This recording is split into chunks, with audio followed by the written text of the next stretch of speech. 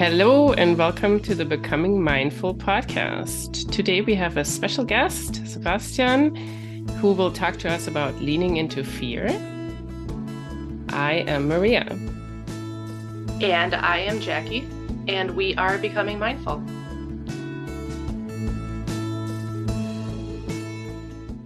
Okay, let's get started. For our new guest that we have here today, I would like you, Sebastian, to introduce yourself a little bit to our listeners and tell us what you do. All right, happy to. I got about an hour to do that, right? No, just kidding. So here's the short elevator version of what I do, and then we can dive into the details. I work with coaches, entrepreneurs, and executives as well. And the way I describe what I do tongue in cheek is I help them cheat, lie, and steal back their own mind. Because we all have those voices in our head, right? That internal board of directors that gets us to procrastinate, to please others, or to try and to do everything perfect. There's a lot of variation to that. And all of that comes, on the one hand, from our greatest strengths. But when we let it run rampant, if you will, when we let this board of directors internally be run by our inner critic, it often gets in the way of what we're trying to do. And for my clients, that means they're not creating the impact and the income they want from their business and from their career. And I help them eliminate the blocks that prevent them from taking the actions that they know would get them to the next level consistently. And I do that with a focus on money stories, as well as self-worth, as well as leadership challenges, depending on what the individual situation calls for.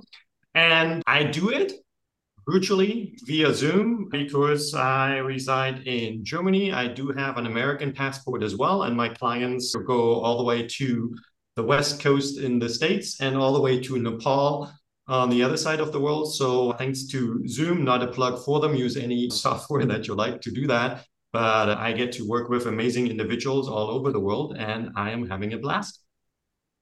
That's wonderful, just like you do with us today, because we are not in the same continent at the moment.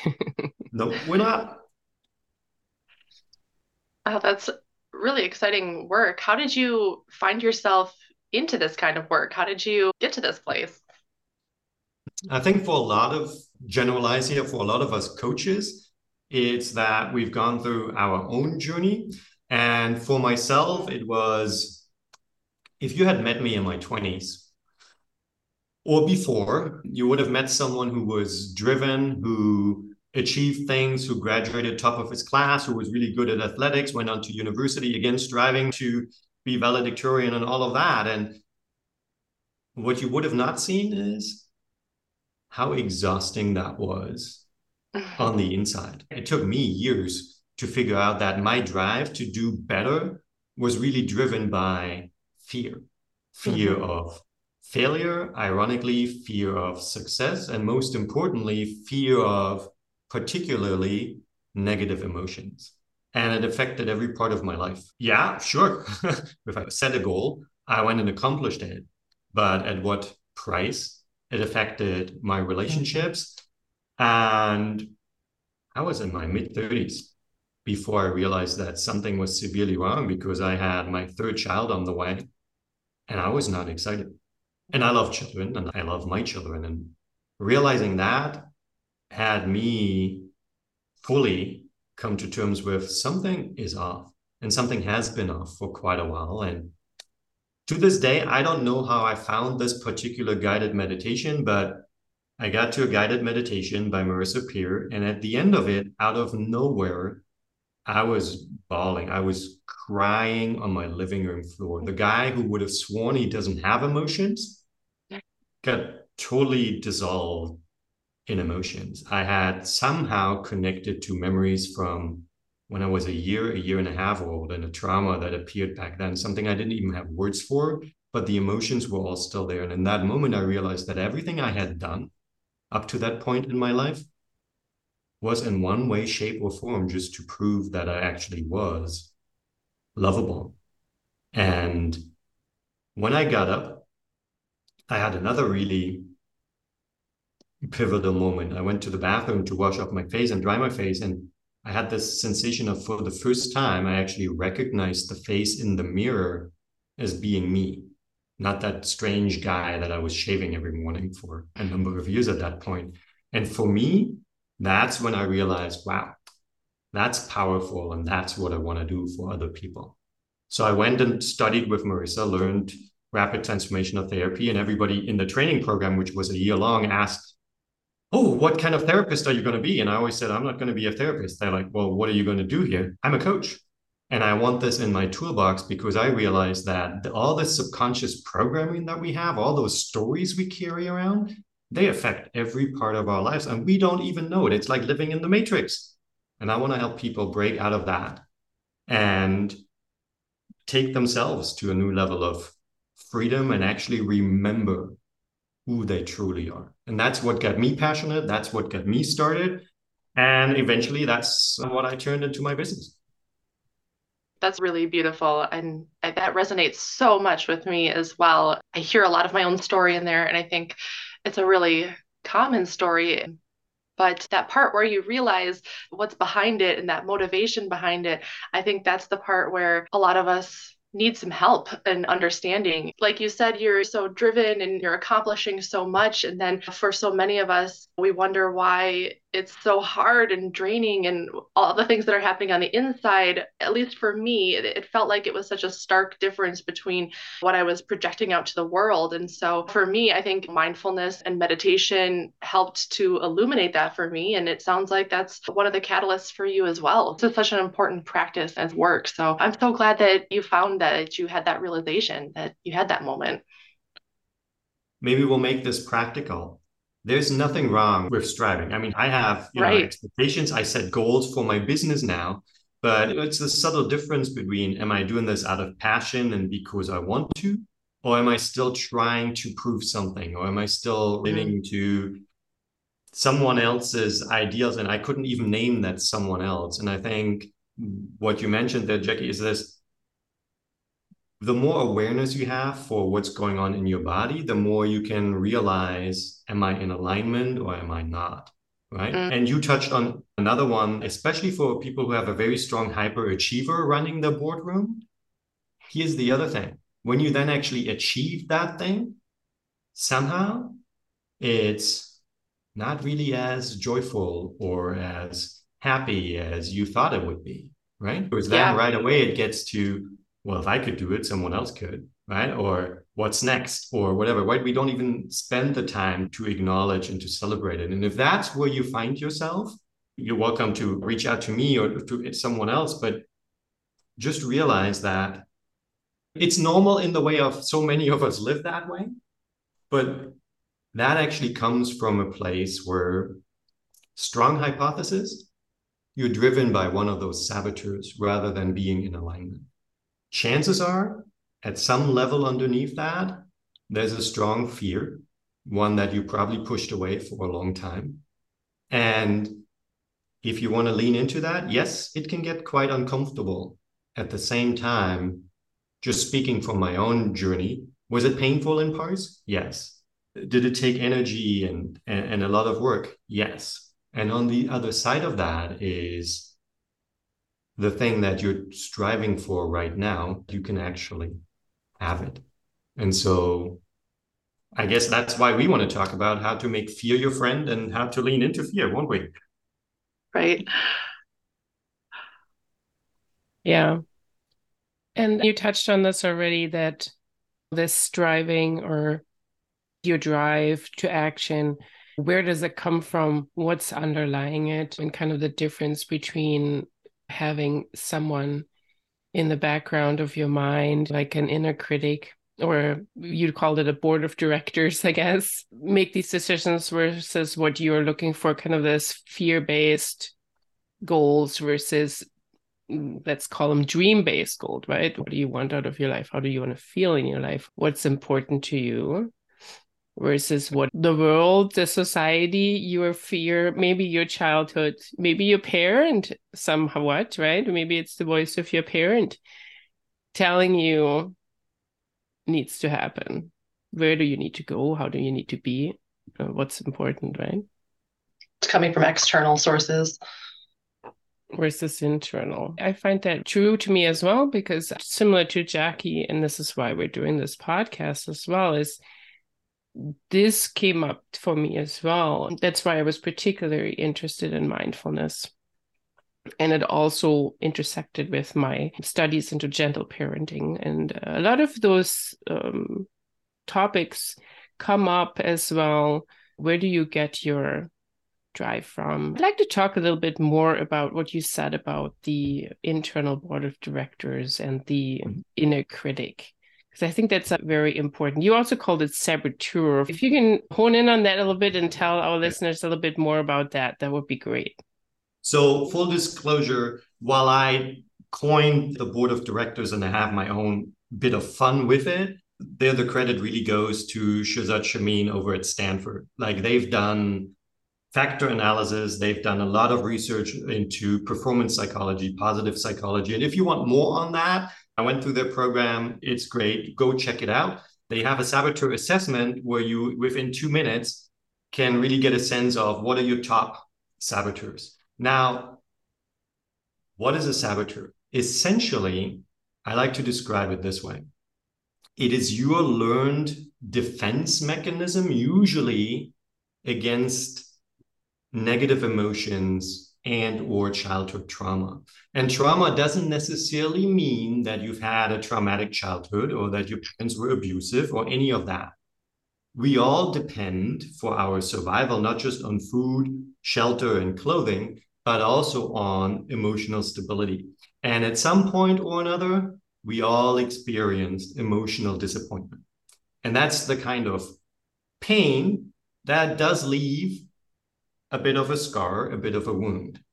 And, when you break your arm as a child, they put a cast on you. Well, these days, not as badly anymore as previously, as I've just experienced with my daughter. But basically, they put a cast on your arm. 6 weeks later, they take off the cast because the bone is healed. You do your physical therapy. And a couple of weeks after, it's all long forgotten and gone. Essentially, any one of those deeper emotional wounds, you also put on a cast. And here's the thing. We never learn how to take him back off and how to outgrow that scar. So when you look at what is a saboteur, when I talked about the hyperachiever, right, this overly driven achiever, what's underneath that? Underneath that is my greatest strengths. I am driven. I am intrinsically motivated. I love making things better. But the hyperachiever takes that to an extreme where it says, if I do things perfectly, if I do things just right, then, whatever, they will love me, or then I will get appreciation, or then I will feel something or the other. Okay. So this is where it becomes dysfunctional, right? Hence the term saboteur. And in one way or another, we all have learned patterns of behavior that protect us from real or imagined emotional pain. And that's the saboteurs. And you can basically categorize them in 9 different types. And this is where, if you're curious, we can just share the link. It's free, and you can just take a look at what are your patterns. And you might recognize, just from looking over your top 2 saboteurs, a lot of behaviors and sort of false promises that show up in your personal relationships, that show up in business, and that show up in other areas of your life. And it can be quite insightful. And why I call it the board of directors is because I don't want to kick them out, right? Underneath every one of those is your greatest strengths. You probably all know someone like that who is always more than eager to or happy to please others. That is great, right? That comes from a high value on caring and compassion. Likely also comes with a very intuitive read of other people and what they need. That is a fantastic strength. Every team needs someone like that on the team. Where it becomes a saboteur, that we would call a pleaser, is when that person ignores their own needs, ignores their own boundaries, right? Goes to great lengths in order to please others, and thereby basically surrenders the self. That's where it becomes dysfunctional. Okay. So do we want to do away with the caring and the compassion? No. We want to just take it back to the level of that healthy caring and compassion and address the, for want of a better term, dysfunctional, overly protective that comes from, well, if I don't make him happy, then they might not like me, or then any number of things might go wrong. Why do we have that? Because innate is that inner critic or the judge, that sentinel that checks for what could go wrong, the one that finds what's wrong with us, what's wrong with the situation, what's wrong with others. Why? Because if we didn't have it, we would have not survived. Right? There was a time when things could kill us if we made a mistake. There was a time when leaving the tribe was pretty close to a death sentence. Our brain hasn't caught on to the fact, though, that a contentious interaction with a coworker isn't going to kill us, right? But it still operates from that same level of fear, and that is why we have such strong responses to negative emotions and trying to avoid them. Yeah, it's like a survival instinct, right? Exactly, right? And it really helps to realize that to your mind, like if you're afraid of a social interaction, if you're afraid of rejection, to your mind, that old survival part of your brain, it is a question of life or death. Now, rationally, you know it's not, but at that level of functioning, that's what it is. So absolutely. Yeah. And we've heard that in many variations before. Your brain at that level doesn't know reality from imagination. One great example that I always love, which is the opposite of this, but it's also the same, is if you've heard about laughing meditation, where you essentially laugh a fake laugh for a while, and your body will interpret it as a real laugh and will start laughing. It's a similar thing where the interpretation of your body and your kind of survival mind interprets the situation. Is it safe or is it not safe, right? That is the practical application of that. And from what you've said, I would expand on that in one little aspect, Maria, and that is the beauty. In any situation, your mind does not know the difference between something you imagine and something that is actually happening, which means when you know how to, you always have a choice. Which world do you want to live in? You always have that choice because your mind doesn't know the difference, right? It's the story, it's the interpretation you put on it that makes it a scary thing or an exciting thing, right? Look at how we talk about it, right? How are you doing? Oh, my job is killing me. I mean, watch your language, right? Your mind absolutely believes every word you say, whether it's out loud or quietly in your head. This is what I learned from really studying how the subconscious works. If you look at something as this is killing me, your mind goes, oh, Jesus, we got to get out of this. We got to make you sick. We got to save you somehow. And your mind gets real creative about being with that, right? And often we don't pay attention to even those subtle things. And they do have a tremendous impact. So where do you start? Just create awareness. This whole topic here is mindfulness. And for me, it starts from awareness. Yeah. I think that's definitely something that anyone on a mindfulness journey or beginning these practices that we've talked about here on the podcast, you definitely encounter, you run into those knots that you're talking about, those saboteurs, as you start to allow that awareness to come up and start to listen to the things you're telling yourself that have become these truths that maybe need to be dismantled or understood differently. I guess what I'm asking is, when you get to those points, when you encounter those saboteurs, that fear is going to rise back up, right? Because we've learned to be afraid, or we've learned that survival instinct. So maybe our fight or flight kicks in, and we realize that there's this threat, imagined or real, that we've uncovered in our minds that is driving us somehow. How do we lean into that? How do we get past that saboteur? How do we beat it? What's the approach for leaning into that fear? I love the question. And I think there might be some follow-up questions and various different avenues to respond to that. If we start from the saboteurs, okay, this is why I said let's share the link and let everyone who wants to take a look and just become aware of what are your top 1 or 2 saboteurs. Because then you can start to recognize that in my mind, for example, it's not really my thought that I either do it perfectly or not at all, right? That's my hyperachiever talking. And what can create the space for awareness is if you simply recognize the thought and literally label it as, in my case, I dubbed my hyperachiever Mr. Perfect. So I would say, oh, here we go. Mr. Perfect says, this was a shitty, pardon my French, presentation I gave. Or at the end of this podcast, inevitably, Mr. Perfect is going to say, dude, you messed up. A lot of your answers should have been better, right? Now, if I just myself sit there and think, dude, I messed up, I should have been better, then this really does something with me. But if I recognize that this is really my hyperachiever, my Mr. Perfect talking, I can say, Mr. Perfect says, right, I should have done better. And then by creating that separation between that thought and me, I can then look at it and decide, okay, what am I going to do about it? On the one hand, yes, I will do a discernment of what might I do differently next time, but without beating myself up.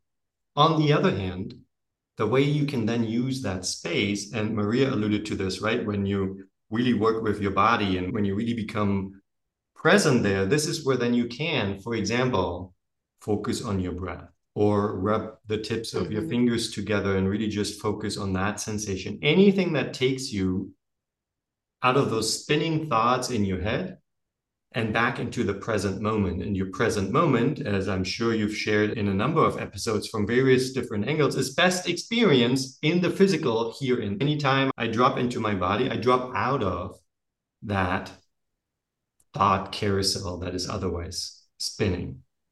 And then I can step back and say, well, okay, there's a few things I might do differently next time, but overall, I'm quite happy with the conversation, just to round up this example here. If you do this as anything, consistency is key.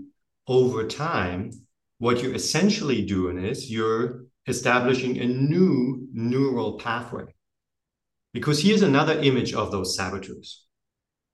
Consider that roughly 90, maybe 95% of your day, you're spending on autopilot.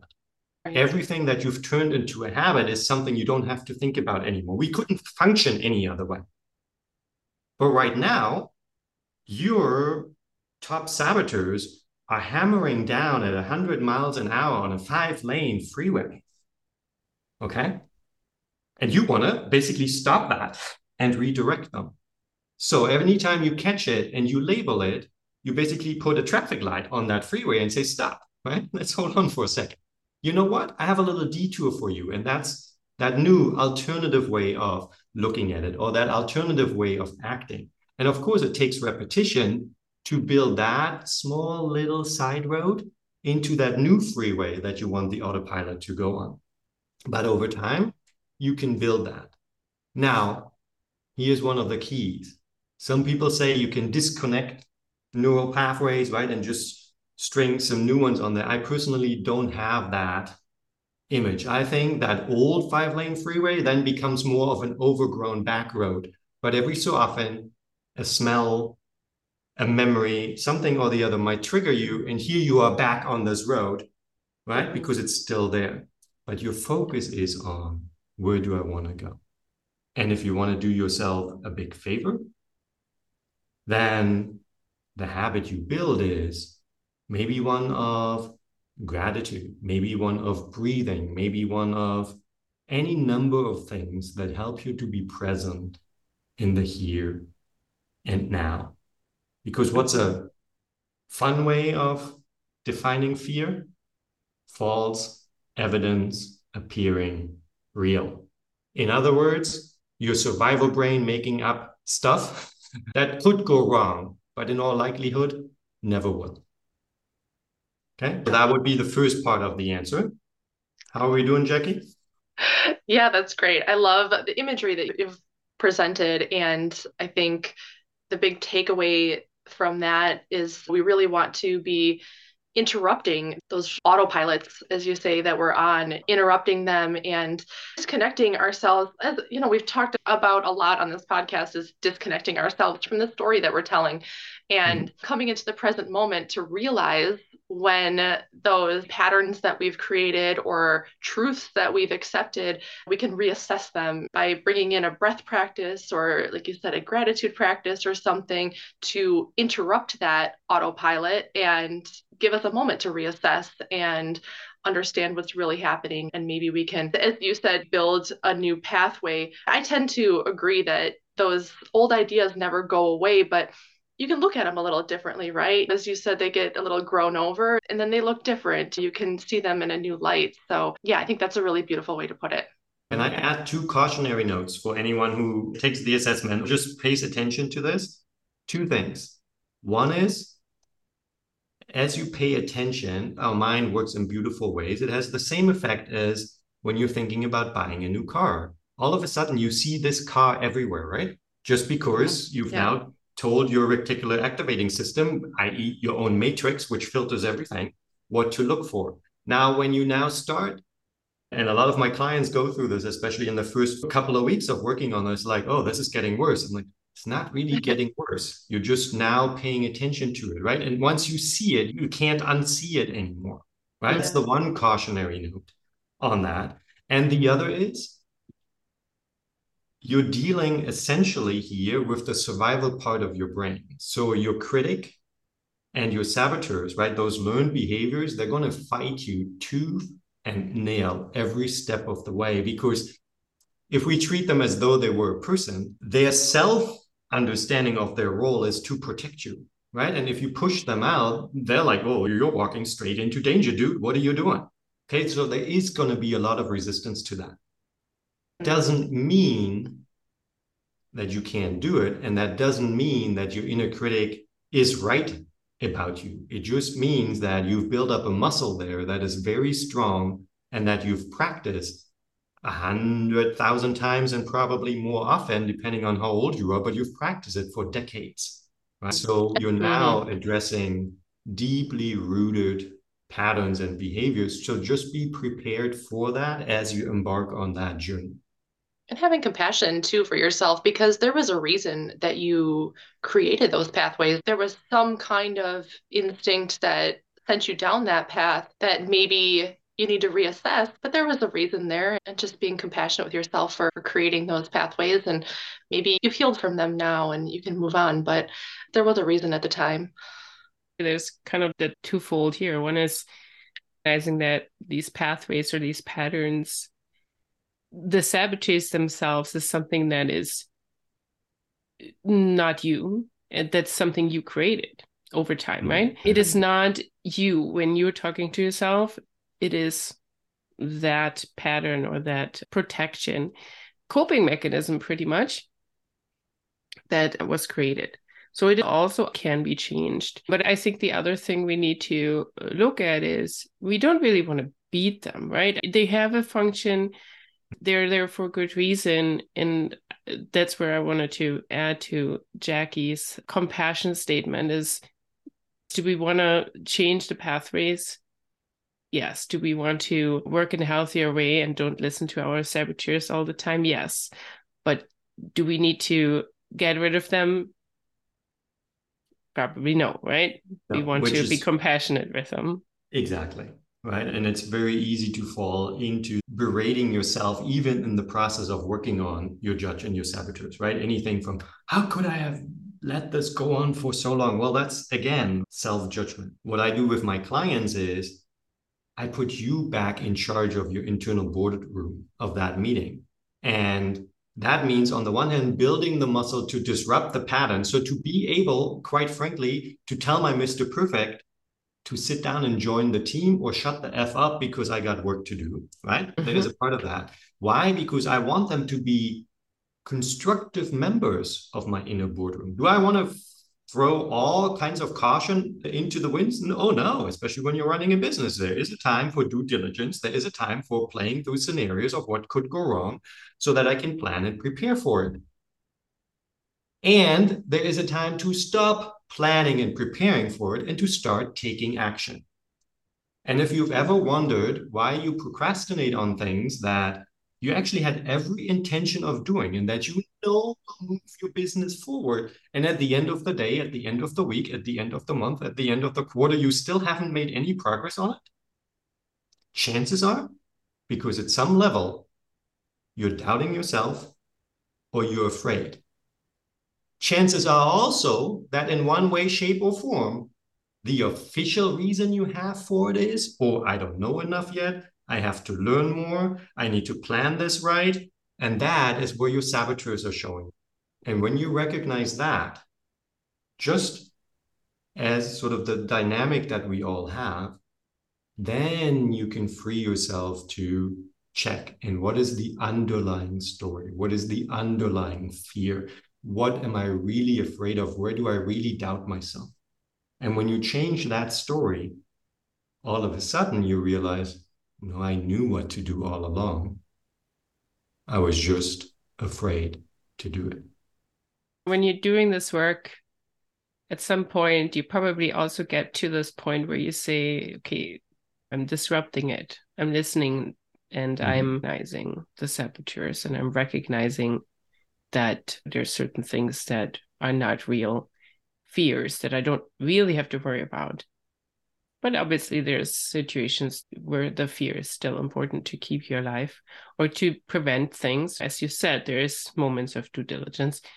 And I wonder if at some point you get into this conundrum of how do you know which is real and which isn't, right?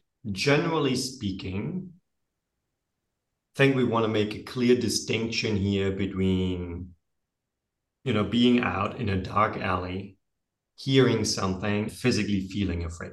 Right. Okay? Judge the situation on its merit. Likewise, heading out as a pedestrian into heavy traffic, clearly there are things there. Yeah, but talking about the business, I think sometimes it becomes a little gray, right? And this is where I would start from, there's nothing wrong with fear. Okay. I would start from set your goals, good. And then the next exercise you want to do is list all your fears. Okay. Because if you tell me there's nothing you're afraid of, then either you're completely disconnected from yourself and from what is going on, or you're overcompensating. Actually, I think now that we're thinking about it, there's a third option, and that is you're playing it safe, absolutely in your comfort zone, doing something you've done 100 times already. And I mean, what kind of boring business would that be? Because we are all hardwired such that as soon as you leave your comfort zone, as soon as you try something new, that survival part of your brain has a job to do, and that job is to ring the alarm bell and say, dude, you're leaving the tribe, you're leaving the cave, what are you doing? This might kill you. Okay? And no matter how much you dislike the status quo, at least it didn't kill us yesterday, it didn't kill us last week, so chances are it ain't going to kill us tomorrow either.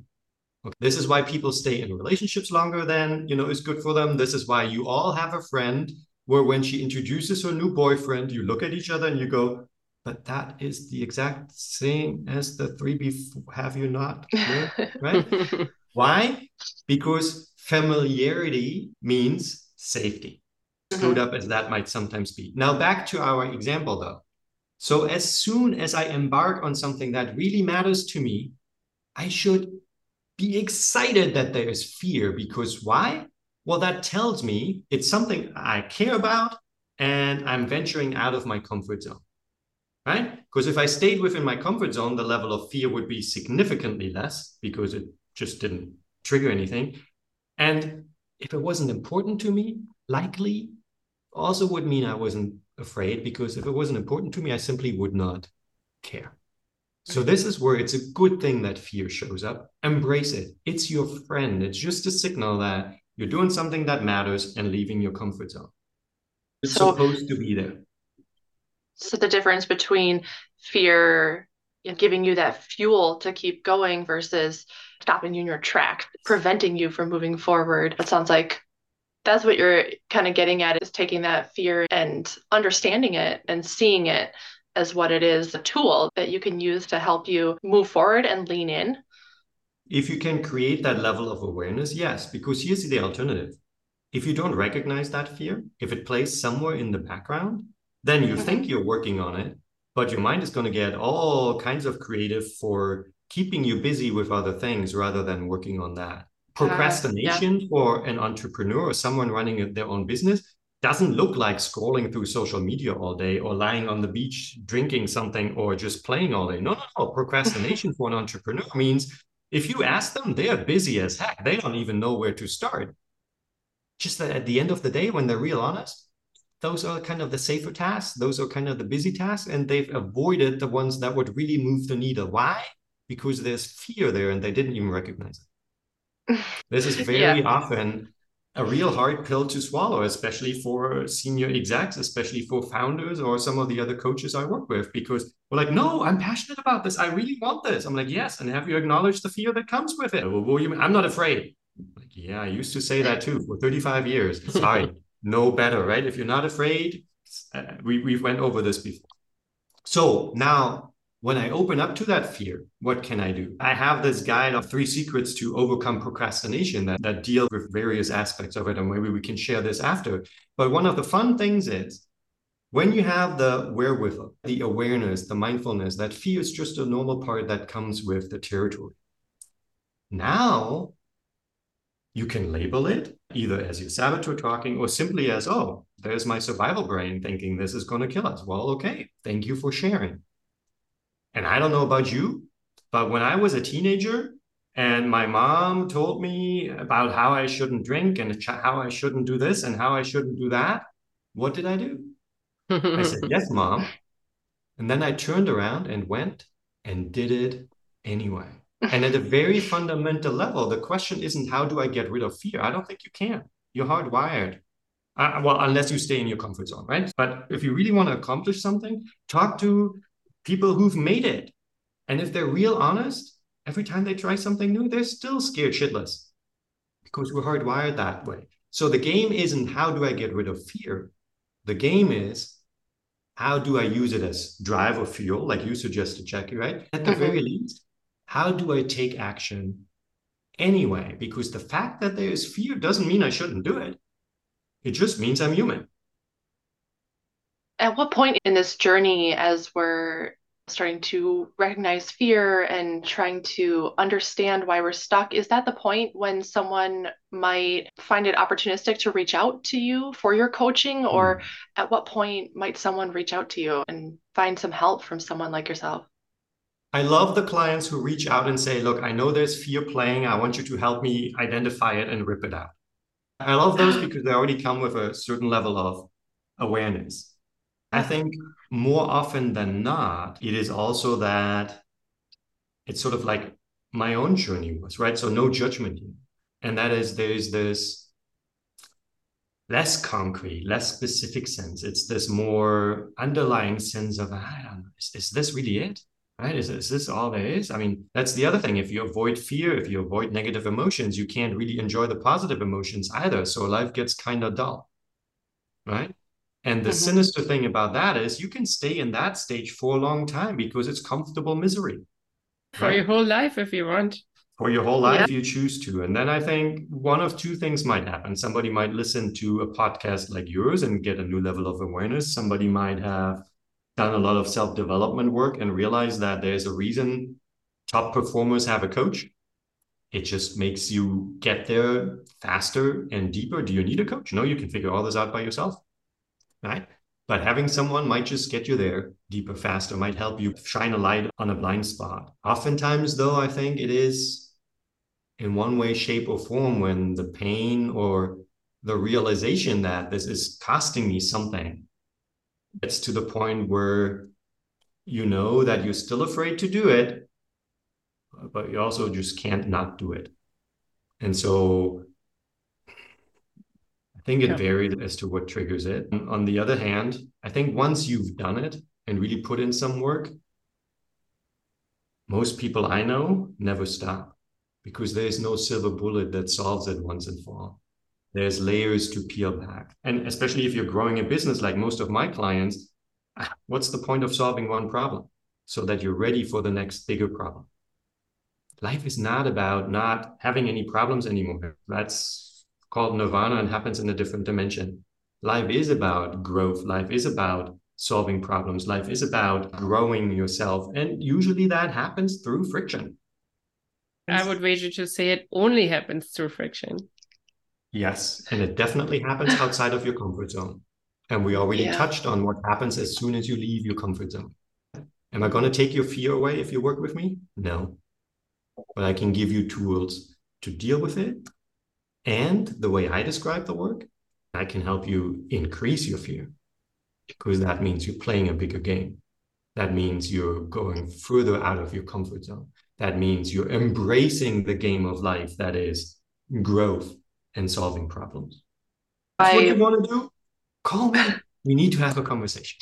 Awesome. I was just going to say that's why mindfulness practices and building that awareness is a daily practice. It's a lifelong daily practice because we keep living and we keep encountering situations and encountering fear. It's not a one and done. It's learning how to manage it on a daily basis through these practices. So I'm so glad you said that. And full disclosure, I have my own coaches. Why? Because, yeah, I do this for others, but that doesn't mean I took care of all my layers or all my blind spots. As I grow my business, I run into breaking points myself. Do I perfectly get through a whole week without ever procrastinating? I wish I did, but no, I don't. Now, do I feel like I might have more awareness to at least know that something is going on and that it's time to call one of my coaches or show up with this in one of my masterminds? I would like to think that in most cases, I'm a lot faster now in realizing when I do procrastinate on things, but I'm still human, right? And I still run into my own stories and I still run into my own fears. And I've talked to people way more successful than I am. They have the same challenge. Right. And if you're out there thinking that your situation is unique, yes, it is. Your individual experience is unique. But the very fact that you think you're different and your situation is different makes you the same as all of us. Just like how therapists need their own therapists as well. Some might say you only get into therapy because you need to do some work on yourself. And before anybody goes, oh, he's dissing on therapists, I sometimes get this question too, coaching or therapy. It's not an either or. I think when you're dealing with actual trauma, when you really want to work through your story in the sense of your life experience and heal things there, therapy definitely has a place because your body stores every experience you've ever had. Any one of those emotions that you suppress is still there, right? And it takes a tremendous amount of energy to keep it under wraps. And therapy definitely has a place there. There are some of my clients that I said, look, I think it's time for you to do some of this in therapy because I don't do therapy in coaching. The objective of coaching is, okay, this is your situation. Now, what are you doing about it? And I don't think one is better than the other. I think both have their place. When you know you still have some processing of the past to do, then yes, go get a therapist and get someone that you can be fully vulnerable and open with, because otherwise, what's the point? It's kind of like the repair your car versus put fuel in your car type thing, right? It's that, just with one main difference. You're doing both things while you're actually racing a never-ending race at 60 miles an hour. Life doesn't stop. You can't pull over in order to refuel. No, you actually have to do this while you're running. And this is where I love what you guys do. Whether it's meditation or mindfulness throughout the day or dealing with the saboteurs, it's all about quick intervals, getting back into your body. Whatever you do, it's all about recharging, right? It's all about creating the space so that you can be more of an observer of not just what's going on around you, but also what's going on inside of you, so that you can not so much take control, but be present in your life and to the things going on. And then wherever you notice or choose to, change the story, experiment, get curious. All of that presupposes a level of awareness. As we wrap up this hour, this has been a wonderful conversation. Thank you, Sebastian. Is there else that you want to let our listeners know as we wrap up this discussion? Oh, there's lots and lots and lots of things. But for the wrap up of this discussion, here's what I would take from it as just a question to reflect on for yourself.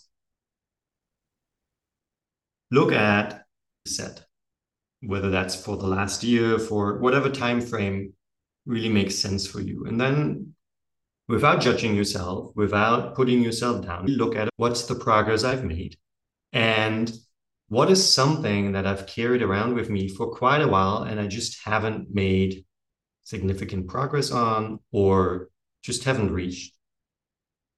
And then there's value in doing a reality check on, well, is it something I really care about? And if the answer is yes, then I would invite you to take from this conversation the trigger to look at, okay, what might really be going on? And when you do that exercise for yourself, chances are not a lot is coming up. So do the following very practical exercise that you can apply in any given situation. And I do this with my clients. I do this for myself. Play this game. If my best friend came to me and told me this very situation, what would I tell them? Because in that situation, two things happen. One, generally speaking, we're a lot kinder. We're a lot more compassionate. We're a lot more loving towards our best friend than we are towards ourselves. There will be much less judgment, much less putting that other person down, first of all, which is critically important when you really want to reflect on what's going on. And secondly, by changing that perspective, it's often so much easier to give someone else advice than to solve things for ourselves. So if there is something going on where you're not satisfied with the progress where you're at, do that little exercise. And after you've done it, then return back and simply acknowledge that it was your choices and your decisions, the actions you took or didn't take, that created your results. But it's not as simple as taking a different action, because in order to consistently take a different action, you need to feel differently, because your emotions drive what actions you take or don't take. And your emotions in turn get triggered by the thoughts you have.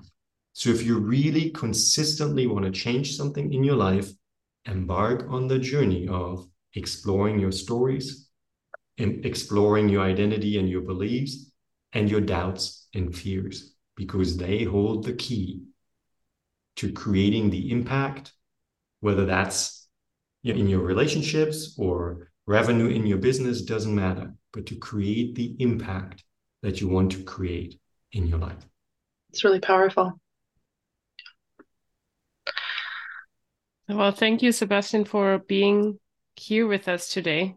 I think we and our listeners got a great big deal out of it. And just to wrap it up, I would like to ask you, what's the best way how people can contact you? All right. Well, first of all, thanks for having me. I love the conversation. There's two ways. One is I go by Chief Mindsetter on LinkedIn, and I suppose we can share the link. Connect on LinkedIn. I would love that. I'm happy to give you guys my email address as well. If somebody says, nah, I don't do those platforms, they can just send a message. And the other thing I would suggest, besides the link to the saboteur assessment that I mentioned, which has nothing to do with me and doesn't give you any contact information for me either, is I did prepare 3 secrets to taking empowered action, even when you don't feel like it. And anyone who wants to check it out, we can provide the link and they can just go grab it and get a few very practical tips for dealing with whatever you're avoiding in the here and now when you don't have the time to do the deep work. We find ourselves in those sorts of situations throughout the day. So grab those tips and let me know what impact you created from it. So that would be awesome. That's wonderful. Thanks again, Sebastian. We'll definitely provide all of the links for our listeners in our post. And yeah, thank you for being here. It was my pleasure. Thank you, Let's see Sebastian. what feedback and follow-up questions you get, and maybe we'll have another conversation at some point. Yeah, definitely. That sounds great. Thank you both. All right. Bye-bye. And to all our listeners out there, Thank you for joining us again for this episode of Becoming Mindful podcast. If you haven't followed us yet, follow us on social media at Becoming Mindful Podcast, or check out all our episodes on our website at becomingmindfulpodcast.com. And we hope you join us again next time. Until then, be well.